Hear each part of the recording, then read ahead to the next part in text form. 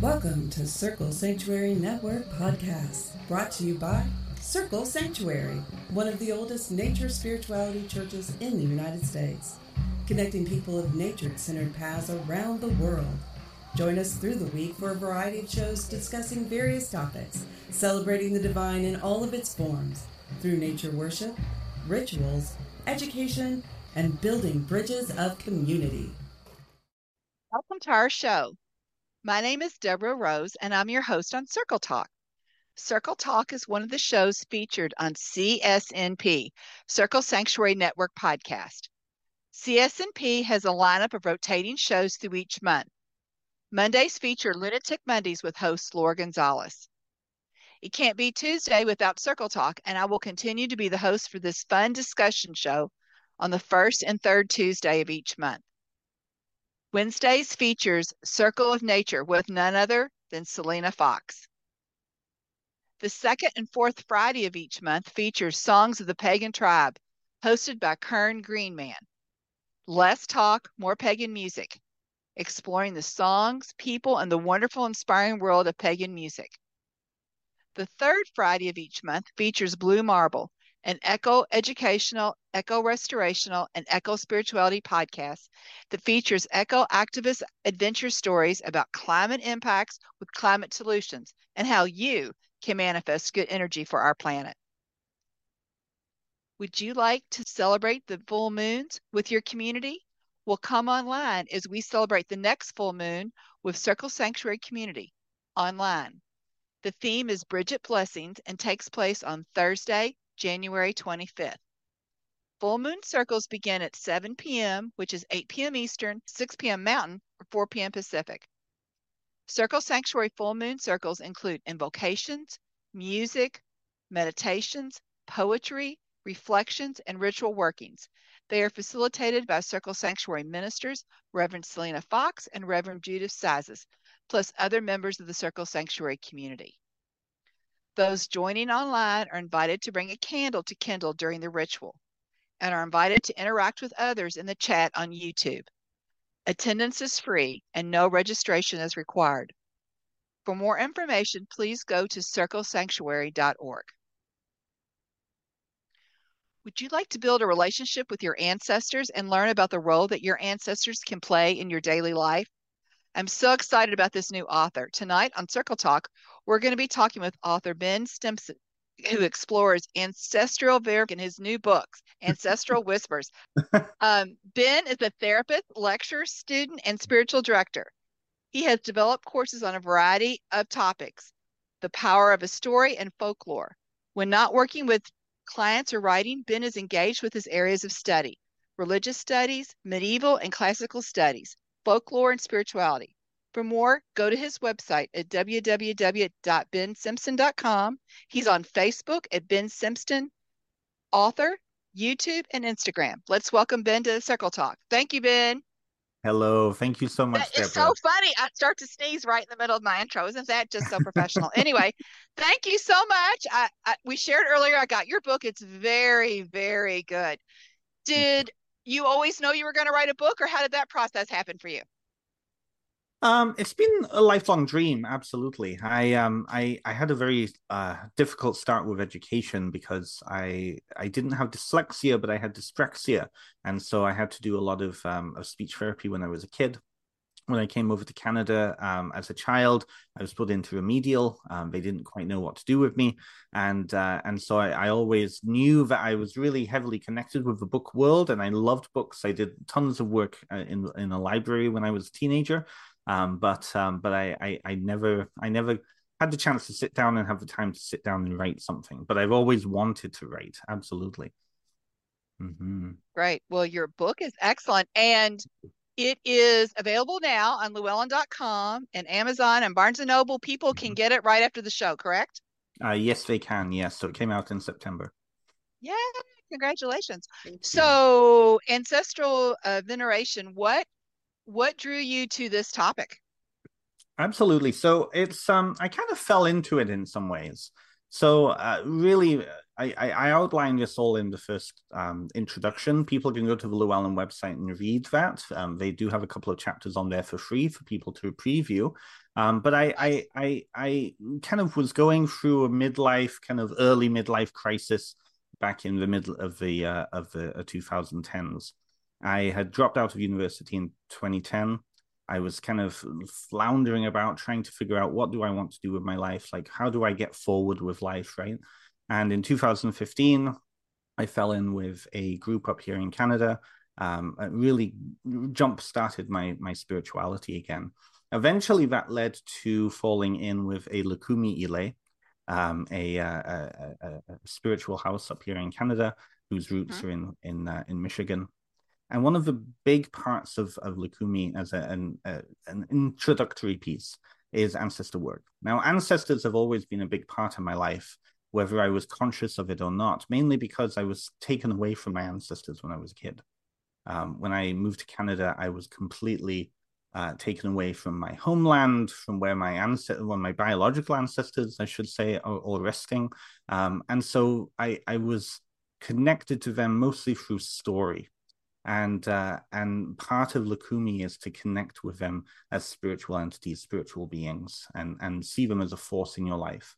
And I went through some really incredible experiences during my time with that group, including a year where so many people came back into my life, and I had a huge year of healing. And it was, at least I ascribe it to my work with the ancestors. So in 2019, I had finished studying psychotherapy. So I'm a trained therapist. I operate out of Canada and the United Kingdom. And I was looking at things I could do. I finished in September 2019. I started to write the course work that would eventually become this book. And a lot of that work is how to work with family story. Because a lot of therapy work really is about dealing with family story, intergenerational trauma, and the stories that we are handed and deal with for most of our lives, right? And then the pandemic hit, and what happened? Death was everywhere, right? Death was surrounding us, and we were all locked in. So in Canada here, the government was very good with supporting those of us who needed it. I lost most of my clients, and so I had a lot of time and not much to do. So I actually had a friend, Tiffany Larzik, who is also a fellow Llewellyn author. And I sat down with her and I said, well, I have this thing and I want to know what's the process to get this published, because I have the time to write this. I think that this would make a really good dent and I think it's needed. And so she sat down and she guided me through the process of how to submit a proposal and this, that, and all the other. And so I wrote it out first. And in August of 2021, I submitted it to Llewellyn. And 2 years later, here we are. Well, two and a half years. Yeah. Hey, congratulations. Thank you. Thank you. Define ancestral veneration for us. What does it mean for you? Absolutely. So one of the big distinctions I make in the book is that ancestor veneration is different from ancestral mourning. So I think how I write the book, I really look at how the rest of the world works with ancestors. I use a lot of examples from Asia, Africa, South America, and I look at how the rest of the world is working with ancestors. And that is with a baseline understanding that they are here and now. Mourning is we are relegating the ancestors, the dead, to the afterlife that's inaccessible or to the past. So when we say, when we get into our circles and we hold hands and we say, we're going to honor the ancestors now, and you take your minute to honor the ancestors. And then, okay, let's walk into deity work, right? It's often to remember the ancestors. But in ancestral veneration, it's not about remembering the ancestors in a way of they're in the past. It's about, remembering the ancestors as, they're here now with us now. So it's that relationship building of building that relationship now, seeing them as being still present in the world now, and seeing ourselves connected to them, not as some vague sort of, they used to be alive, now they're not, but seeing ourselves as we're about to die too. We don't know when, but it's going to happen. We're all going to die. And so how are we spending our time here on Earth preparing ourselves to join those ancestors? Now, that being said, I also explore different types of ancestors in the book. And so half of it is to also expand what are we actually using that word for? So there's so many pieces. I do want you to expound on that because I, like many other people, think of ancestors only as blood ancestors or, you know, the ones I remember or my grandmother's grandmother. And tell us, you do such a good job in your book, um, talking about different types, like even fictional characters. So Yeah, tell us, explore all different kinds of ancestors, because I think sure. that will, again, and I know some people, their first thought may be, well, I'm not interested in that because I'm adopted. I don't even know who my ancestors are. So talk to us about all the different types because that really opened a door of thought for me. Absolutely, absolutely. So again, I think we have to see spirituality. And I think you're frozen, but I'll keep talking anyways. It's one of those things in Western culture where we don't fully realize. I don't think we fully realize how Christian our point of view is, even in neo-paganism. We don't necessarily see how Western we are, even while trying to work with pre-Christian or ancient pagan traditions, right? And so when you look at those traditions, like even how we think of or conceptualize the ancestors is entirely about culture, right? We see them we privilege lineage and mostly blood lineage as being more important. And so that generates then the question of, well, if I'm adopted and these aren't my biological ancestors, then who are they? When you look at most cultures around the world, that's a mute question, right? It's a moot point. It doesn't matter. You go to certain countries in the Caribbean, for example, and you ask how many aunties and uncles somebody has. Half the parish will be connected to them because the definition of family is different in many of those cultures, right? So when it comes to looking at ancestors, then I tend to look at it as any body or thing that has directly impacted to who I am. So in that case, then yes, I have a relationship to my blood ancestors because my parents gave me DNA that happened to, be the blueprints of my physical body, right? I came out of my mother, right? But when I look at, say, for example, fictional characters who I talk about, conceptual characters, right? Who I am now socially and mentally and intellectually is very much determined by who I was, reading and taking in and being exposed to when I was younger, right? And so those individuals, those characters are ancestral to who I am now. Even so as going so far as to say we're our own ancestors, right? Who I was a year ago led to who I am now. So that person a year ago is ancestral to who I am now. Now, that being said, when it comes to ancestral veneration practice around the world, they don't necessarily take it that far, but that's the kind of mindset worldview that we can sit in and then for ourselves determine, okay, how are we classifying all of these beings, figures, characters, individuals that we're connecting with? In some cultures, deities, the line between a deity and an ancestor doesn't exist because the deities are the ancestors. You look at a lot of Australian Aboriginal, a lot of like very ancient traditions. The spirits literally are the ancestors, and so there's a direct line there, right? In some cultures the spirits are archetypal characters who are sentient and they come in to teach the community about the world around them. They're seen as ancestral characters, and so I think that when we start to kind of explore it less from just a biological sense and more from a impact sense, we can start to determine for ourselves, well, okay, I'm going to work with this particular type of relationship as an ancestor. But that's very different, say, working with a deity, right? Different relationships. And really it's all about just our way of classifying all of our relationships with everything around us, you know. if that makes sense. Funny, because I think in the Western world, I think that we have a tendency to put deity and ancestors and all in different labels in Yes. different sections. And I know um, because I thought about that, like if I were adopted or I didn't know my ancestors, but from your book, something that I haven't explored, there may be elders in our own pagan tradition Mhm. that are open to helping us, Mhm. that have since passed over. That is not a concept that I had really had worked with very much. Right, right. And this is the thing. I think that a lot of traditions are quite new, relatively in the grand scheme of human history, right?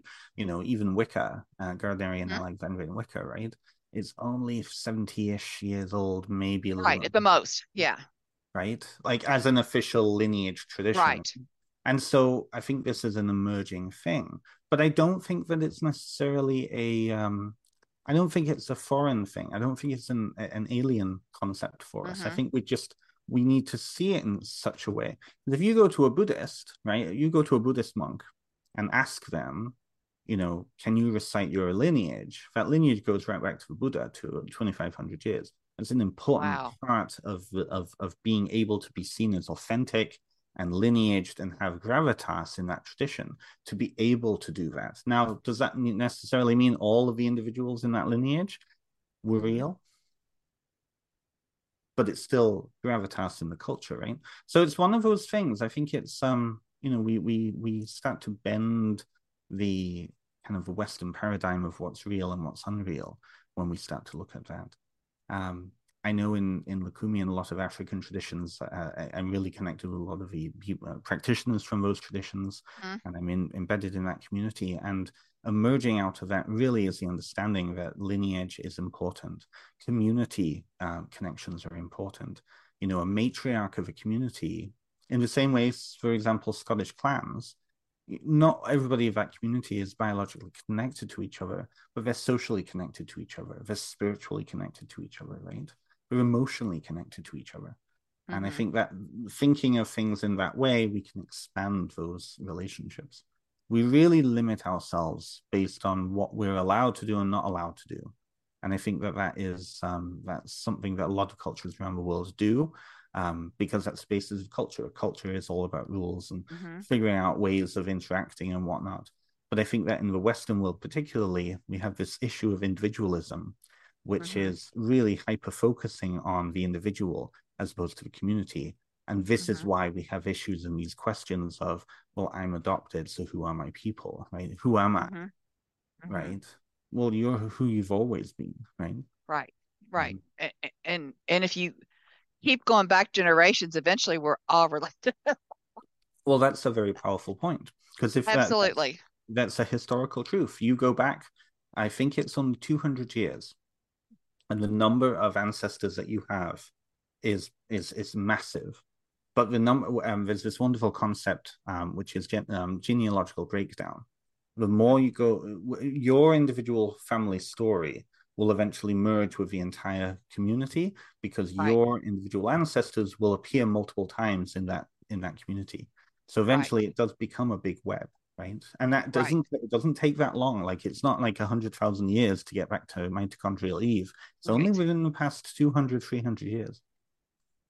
And I think it's so funny that in America in the Western culture we struggle with that because our country was built on immigrant. We all came over here. So it kind of, unless you're Native American, we're basically all from somewhere different. Mhm. So if you go back far enough, so it's kind of interesting. Your book also made me think of because you talk about when you think about ancestors and not just blood ancestors, but you think of an ancestral spokesperson. For example, I thought, like I've heard a lot of people, especially we talked about earlier, that a lot of Wiccans or a lot of pagans tend to focus on ancestors, especially around Samhain and Mhm. about this time of year. But I've heard people say, I don't work with my ancestors because they were Christian, Yeah. and I think it would offend them because I'm pagan. What are your thoughts about that? I have a lot of thoughts, and I don't think the listeners are necessarily going to be liking them because they're not kind. So I don't know if I should save them or not, but I honestly think that that speaks more to religious trauma than it does for any legitimate reason. The Probably would agree. reality, very much so. The reality is, and I think this is why the pagan community has such an issue with ancestors, because they don't know what to do with them. So then you get really disgraceful, dismissive things like, oh, we're going to honor our ancestors for a minute and then move on to a more interesting deity, right?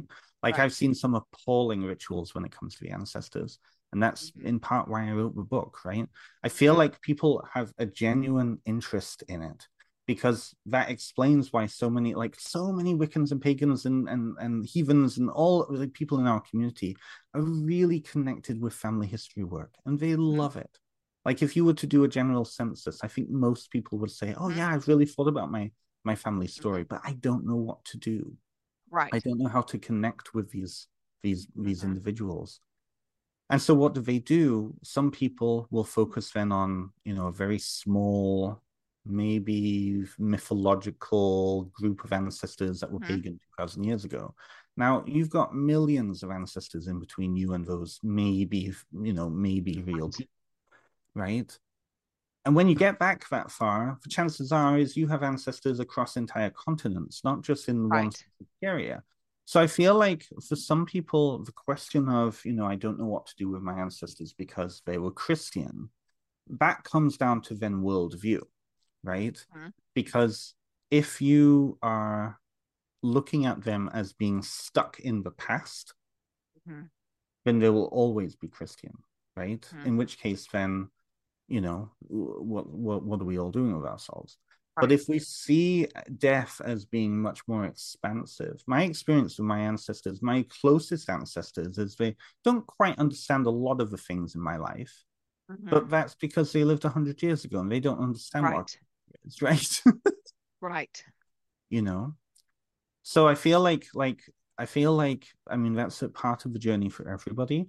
But I would say, I would strongly suggest to people listening here is if your excuse of not working with the ancestors is that you don't know what to do with them because they're Christian, take a check in and see for yourself, actually, is it that because they're Christian, you're uncomfortable? There's me, right. Right, exactly. That is so interesting. You also write in your book that I wanted you to explain and explore the concept of the land, the sea, and the sky as ancestors. Talk to us about that because I had not explored that concept before. Absolutely. So that ties really into what I was saying about kind of expanding even the idea of relationship, right? So we're very focused on family and privileging that biological connection. So if we look at that kind of biological connection, but in terms of just the atoms that make up our bodies, the earth is literally what nourishes our bodies.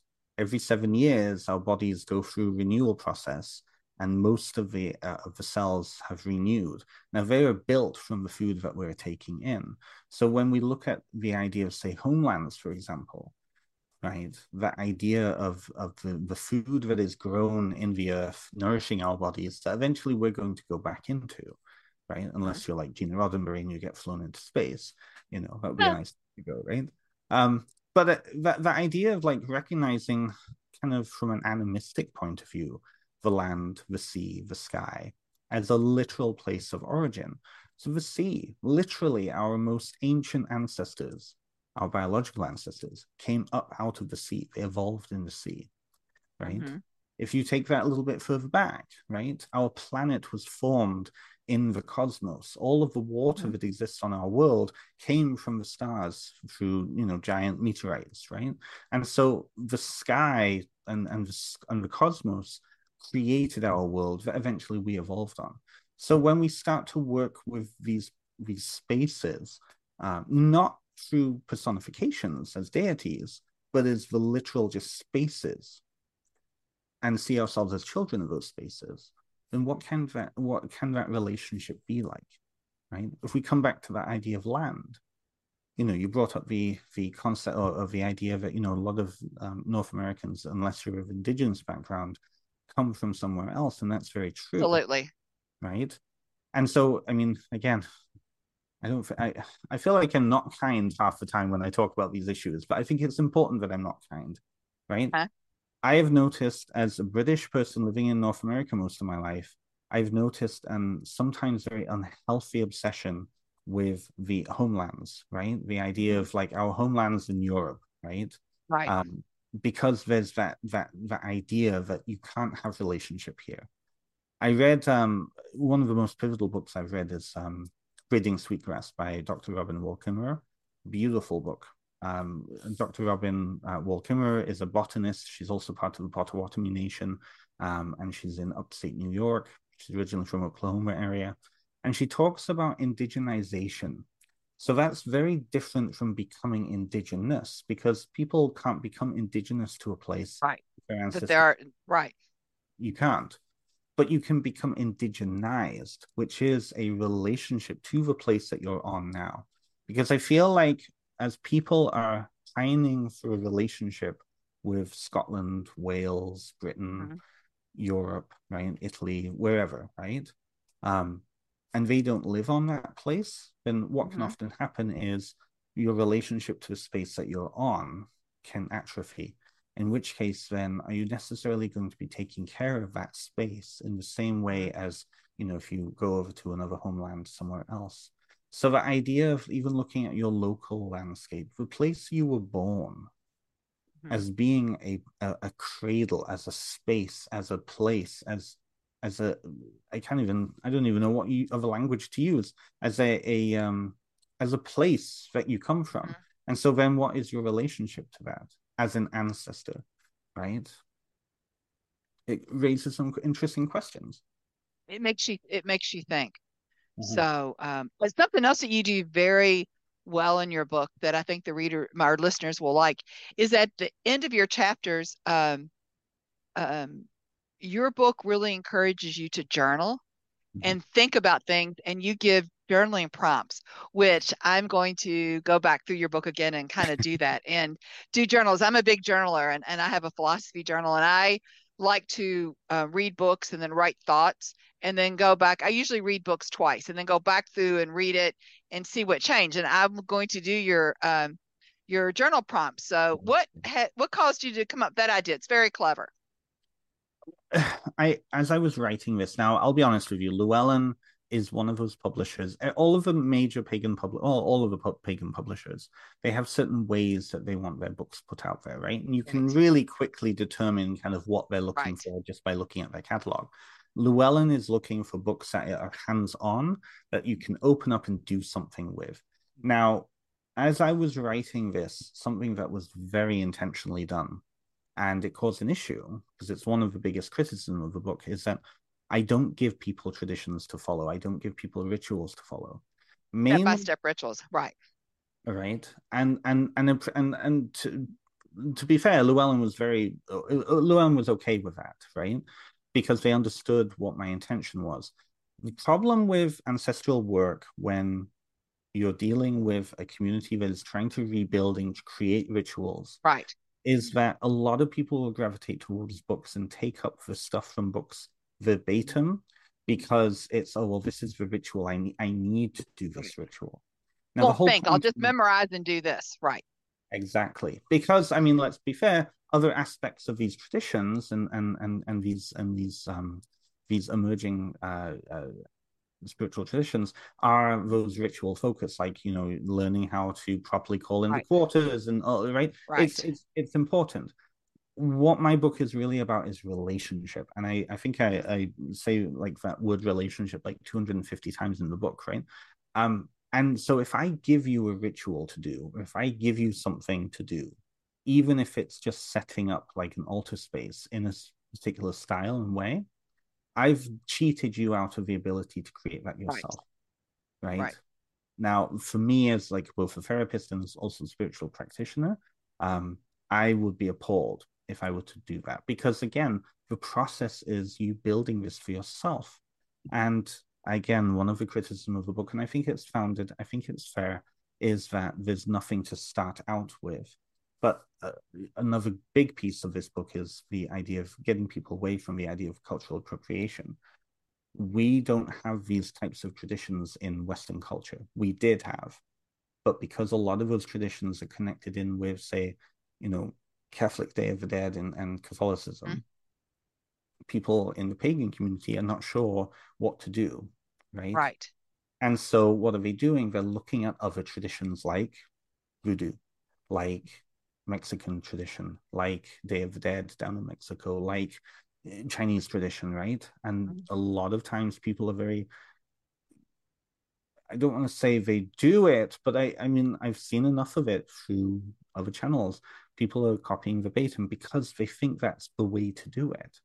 But what happens when you do that, especially with the ancestors and especially blood relatives, is that by copying somebody else's or taking up somebody else's traditional way of working with their ancestors and their dead, is that you're, first of all, not connecting to your own ancestors who don't have any understanding of what you're doing. You're also kind of jumping into a cultural tradition where the ancestors of that cultural tradition did that ritual when they were alive, and it becomes then a conversation piece between those ancestors and their descendants. Now, if you were to do it, it would be like, what are you doing? I mean, your ancestors won't understand who you are, like what you're doing. Right. And the ancestors of that tradition that you're tapping into won't know who you are because you're not related to them, right? So this idea of building that for yourself, finding meaningful ways of connecting.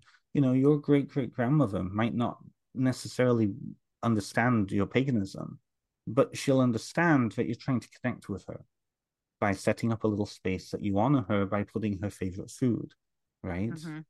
Meaningful pieces like that. So I the whole book really is the first part is all about worldview, testing your worldview. Right. The second part is about then taking you through each of these living traditional like parts of tradition, such as setting up a sacred space, right, pilgrimage. What is the meaning that you're trying to create? Because to me, all ritual is about communication, right? Communicating with spirit, you're communicating with self, you're communicating with others, right? So the journal prompts to bring it all back to that is really there to get people to think and engage with. Absolutely. Yeah. Absolutely. And it's funny, I will disagree with your criticism of your book. I think there are, and not just Will and a lot of publishers, I think in any topic, there's a lot of 101 books, but a big complaint's not the right word, critique that I've heard from a lot of fellow practitioners is there's not that next level book. There's a lot of books on how to cast a circle. There's not a lot of books that make you think and go, and I think your book falls into that. It falls into something that makes you think. And again, I think sometimes, like I've heard people say that working with ancestors, maybe that belongs to Celtic, or you talked about Day of the Dead, or Mexican, or certain traditions, and maybe it doesn't work with the way I do magic. But after reading your book, I would disagree. So I think that's a great point that your book makes. Well, and you raise a great point there, right? Ancestral veneration isn't magic. And this is where I really disagree with a lot of practitioners out there. And I think this is where it starts to come down to that question of, well, what do you do with the ancestors? Well, you don't do anything with the ancestors. They're just there, It's like walking in. Magic is about gaining something, usually, right? It's about practicing to gain. Right. Magic is different from religion in that aspect. Religion has magic in it, but I think that people often conflate these two in these traditions, and I think that's a mistake because magic is about willfully creating change for yourself, right? For a will, right? With ancestor veneration, it's about relationship. So I see a lot of witches out there who are saying, there's a whole stream of like ancestral magic and this, and that, and all the other. And the image I always get in my head is walking into, great grandma's house, sitting down and demanding that she does something for you, and then being whipped over the head, right? This is where that relationship piece comes in. In most traditions around the world, you have ancestral intercession, and that's a very common thing. the belief that the ancestors have a direct hand in affecting Right. but that takes relationship. You go to China, right? The reason that the young kids are often putting joss sticks at the ancestral altar regularly is because there's a reciprocal relationship there, right? During the Moon Festival or the Day of the Dead Festival, Ghost Festival, you have people burning paper effigies of like cars and money, especially, right? With the belief that that's going to go directly to the ancestors, and the ancestors are then going to support the living in that way, right? But this whole idea of this Western idea of magic, of all the ancestors, what are you going to do for me? That is completely disrespectful, right?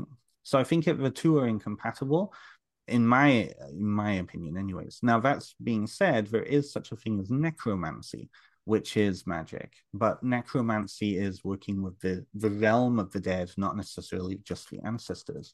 There is a wonderful book that I highly recommend. Mortellis's The Bones Fall in Spiral. Really, really love that book. That has a lot of stuff that you can do, talks about relationship. There's also quite a few books on the market now around necromancy, particularly, and that idea of that falling into magic. But then that starts to get into spirit work, right? Yeah. Brings up another point that I wanted our listeners to hear. In the back of your book, you do a fabulous job of doing resources for further reading that breaks down each one of your main points and kind of gives a bibliography and references that you used in order that they can do. That is very generous. That was a really great idea. Well, it's absolutely necessary these days. I would never think to put a book out that has no bibliography, and the references is, I look at it, and a lot of people will say this. A lot of other authors will say this, that a lot of times their books are kind of snapshots of who they were 2 years ago. And when I was kind of going through this process, I was thinking to myself, well, this is the book that I would have wanted 5 years ago as somebody who was involved in a religion and a tradition, Lukumi, where the ritual was beautiful, working with the ancestors was beautiful, but the ritual process was very much geared towards the ancestors of that tradition. My ancestors, kind of in the room, they were polite, they weren't quite sure what to do, but they were being polite, right? So this was like a lot of the pieces in that reference is, and those further resources were what I would have needed a few years ago. Now, that being said, since the pandemic, all sorts of new books have come out on the market. So I'm like, oh, I wish I could have put that one in there, but it's one of those. So tell me if this is something that has not been part of my practice, my spirituality, and I would like to get started. First step, buy your book. But after I buy your book and read it, what, how do, that's a question I hear a lot when I teach classes or I hear people is they get excited. And I feel like um, a lot of pagans are in their head that they may read 100 books on candle magic, but like never really touch a candle. So, how would you say they get started in trying to figure out ancestors what's the first step they should do? Well, that's the reason for the book, really. That's the thing, Mhm. you know. To walk them through. Yeah, there's a lot of like really, again, like I said, the book is really designed for people who are coming to this mindset Hmm. without anything. Hmm. I think that a lot of people, and you hit it on the head, right? This idea that it's a consumption culture. And I would say that's one of my biggest criticisms of the pagan community, is that we are so ironically focused on books while it's trying to, dissociate from book religions like Christianity. Hmm. Um, and really it's about doing. You have everything at your disposal. If you are still connected with your family, learn about your family stories, get onto ancestry.com, right? But even if you don't necessarily have a strong relationship with your biological ancestors, consider the ancestors of place, consider the ancestors of who you are, right? Who are your teachers along your path? Who have been really important? Who are their teachers, right? I think a lot of people will have heroes in their life that they've Hmm. always looked up to.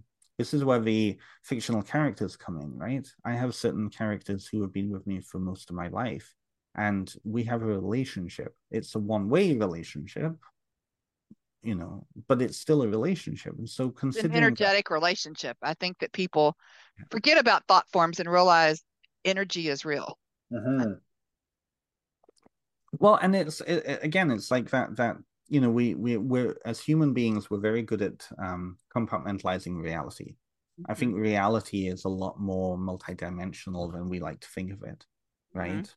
And like, for example, I'll say this. So, I know the people listening to this can't see me physically, but I am a British Canadian guy. I've got black wire rim glasses. I have a scar on my forehead. I've got a British accent, and I practice magic. Now, who does that Harry remind? Potter. Exactly. Right. Right. So it's one of those things people have often said, like, I do look like a heavier set Daniel Radcliffe. When I came over to Canada, like, I'm 37, Harry Potter was just coming out at around the same time, right? So I really gravitated towards him, right?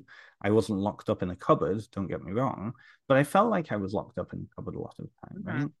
And when I started to explore paganism and magic and reconnecting with my British roots through those things, through folklore, I related to him. And so throughout my life, and mainly because half the time, sometimes I'm being bullied by it, right? Me and Harry have been kind of wandering about. So but that relationship is really important. And so for me, he is an ancestor of who I am. So I would say, to get started, think about your relationships. Think about the beings and the spirits and the figures that you already have in your life. Think about the family stories. And this is the other thing too. Anybody who's been in therapy will know this. Your ancestral connection is in the very way that you act. Because when we're born into a family, whether you're adopted or you're biologically connected to them, you are still initiated into and socialized into the culture of that family. And so cultural norms, yeah, all those norms, exactly. So how we act in society, how we act just generally, comes partly from that space. And so thinking about what are the things that are still inside of us that have been inherited, right? So yeah, it's a difficult question. So I'll say just buy the book, but there's so many other pieces too. Yeah, it's funny you say that though, because I think about, you talked about Harry Potter. I'm a big Harry Potter fan, but you're right. A lot of people who are around your age, spiritually connected to Harry Potter. And to be honest, not just pagans. I mean, a lot of different faiths really connected with that story and that. But it's interesting. I always find it interesting that, for example, I may be really drawn to a certain culture. Maybe I'm really drawn. I had a friend who was so drawn to ancient Egypt and really studied that. Yet I have another friend who just loves the Civil War. I just find it interesting that people are drawn to such different things really strongly. And your book has made me think, is there ancestral, is there some type of connection that, an energetic cord that we don't know that makes me, so interested in Asian cultures, but yet my girlfriend's so interested in ancient Egypt and I'm not really. Does that make sense? It totally makes sense and totally makes sense. This is where we start to get timey-wimey, though. This is where we start to go Doctor Who with this, is that when you start to bring in that idea of even karmic connection, right? Karmic relationship. You start to think about, okay, well, what is the nature of self? And that's in fact how I open the book, because a lot of people think of ancestors as the dead, but they don't necessarily think about, well, who are the dead? Right? And in order to answer what is dead, you have to answer what is life. And and this is an interesting thing. I'm going to do another plug just because I love their book so much. I really highly recommend it.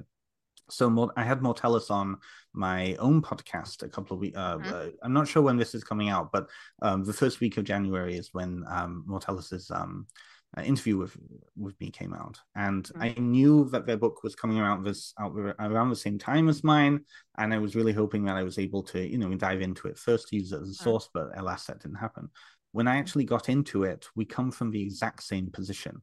We start to explore idea of self and multiplicity of self. So this idea of the Western world, we only have really three parts to ourselves. We have the soul, we have the mind, and we have the body, The body. right? Mm-hmm. When we die, the body dies, but the mind goes with the soul into the afterlife, right?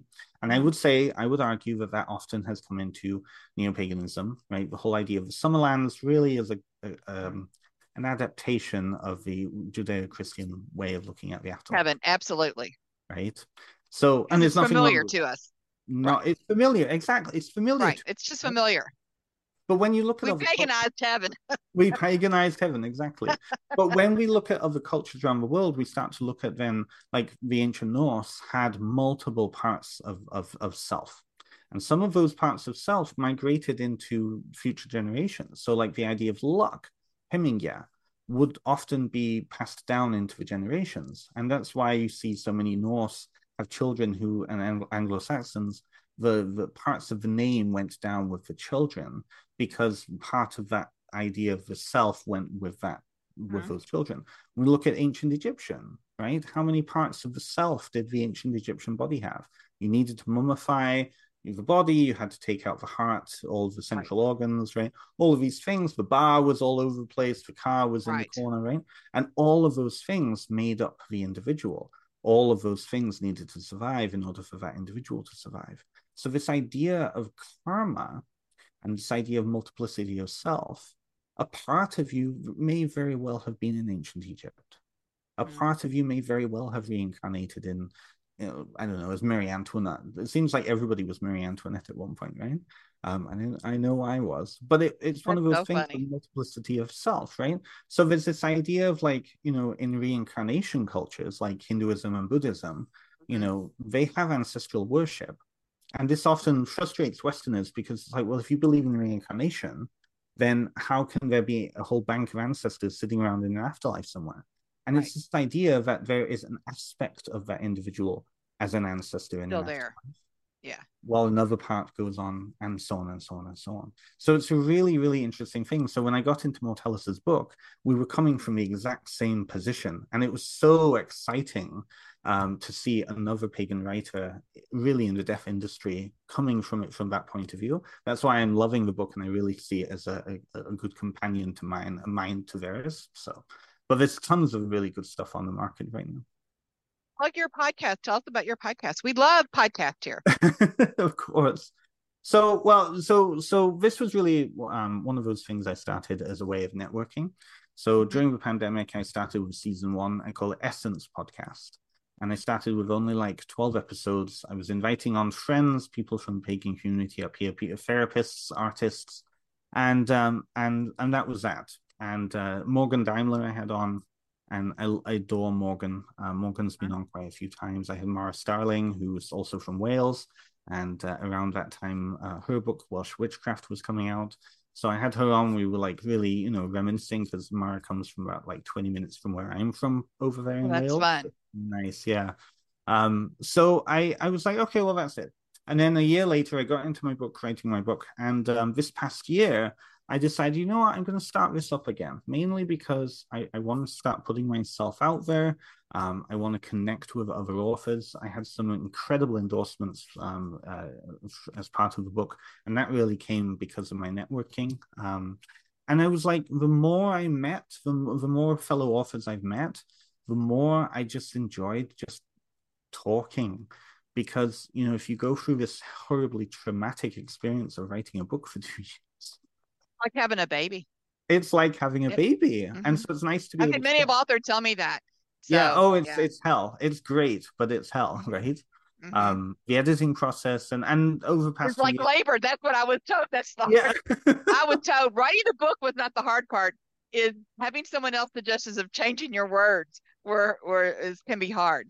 See, interestingly, that wasn't the hardest piece for me, because I went What was into the it really hardest? with the trust. I think the hardest for me was, actually, ironically, it was sourcing my information, because as I was writing, I got into such a flow, and I was Right. just bringing in, and during that time period, I was also in the process of going back to school too. So Mm-hmm. I went back to finish my degree, but I stopped in 2010.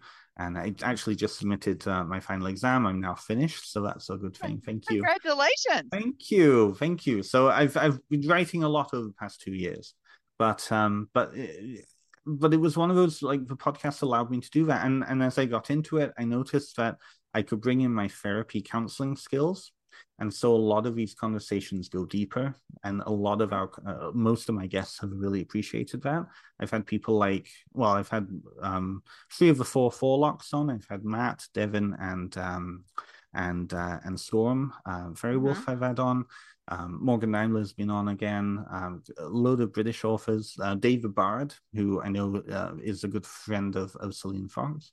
Absolutely. I have talked with him many a time. You have to come to PSG too. He comes to PSG. So it's just really, really fun. And I think Christopher Hughes delightful. Is this year, isn't he? I have, yes, I have spoken and talked with him, and he's also very, very delightful. So yes, it's in fact, again, since I'm from here, I don't really notice the differences, but both of them like to talk about the difference between paganism in America and paganism across the pond, and how it's different, and it's just really, really, it's really fun. So do you have a new book coming, or have you thoughts of something else? Absolutely, yes. So I do have some. Well, I'm actually actively working on proposals for that right now. Oh, A couple. So going back to school, I've been studying medieval, classical, and religious studies. I'm really knee deep in folklore, and so my next book is going to be on folklore of a particular variety, really zeroing in on a particular aspect of folklore. And I can't say anything yet because I don't have a contract with it yet, but I do have other ideas. I'm in talks with Llewellyn for something else as well. So other things are coming. It's one of those things that you get the bug and you just want to keep going. That's great. Well, and we benefit from that. So thank you very much. Your book is excellent. I look forward to doing your next book. And thank you very much for coming and spending time with us. Thank you, Deborah. This was delightful. Thank you so much. And folks can go to your website, correct? Yes. And get all this information. Can they listen to your podcast? Is that located on your website? Yeah, so everything's on my website. They can also go to like Spotify, Amazon, Apple. It's also on YouTube. So the video version is on YouTube, and the other is on all of those. We just started our 4th season. Last season I had a lot of traditional witchcraft folk on, and so I've got about 50 episodes up right now. So if anybody wants to, they can go there. Yeah. Absolutely. All right. Well, I know our listeners are going to love your newest book, Ancestral Whispers, A Guide to Building Ancestral Veneration Practices. And it's available at llewellyn.com, Amazon, Barnes & Noble. You can get it lots of places. So can I also thank you make very a plug much. Here? Can I also make a plug? Absolutely. I love when people can get a book of mine from anywhere. I do highly recommend go to your local independent bookstores. They can always put them in. They're wonderful. You're supporting local, and you can also get them from the Llewellyn website directly too. So absolutely, do please review. It doesn't matter what book you're reading. Reviews always help us. So. Absolutely. In fact, you can go to your local bookstore, and if they don't have it, they can get it from llewellyn.com and have it there. So, and that just helps spread it. Absolutely. I'm someone who, when I travel, if there is an occult bookstore or a Wiccan bookstore, I will buy something there. Even though I may be able to get it cheaper online, because we really, really need to support our local businesses, because we've lost a lot of them. And as a tradition, I like for us to keep them. So, all right. Good job. Well done. I'm excited. I'm excited about your new book now.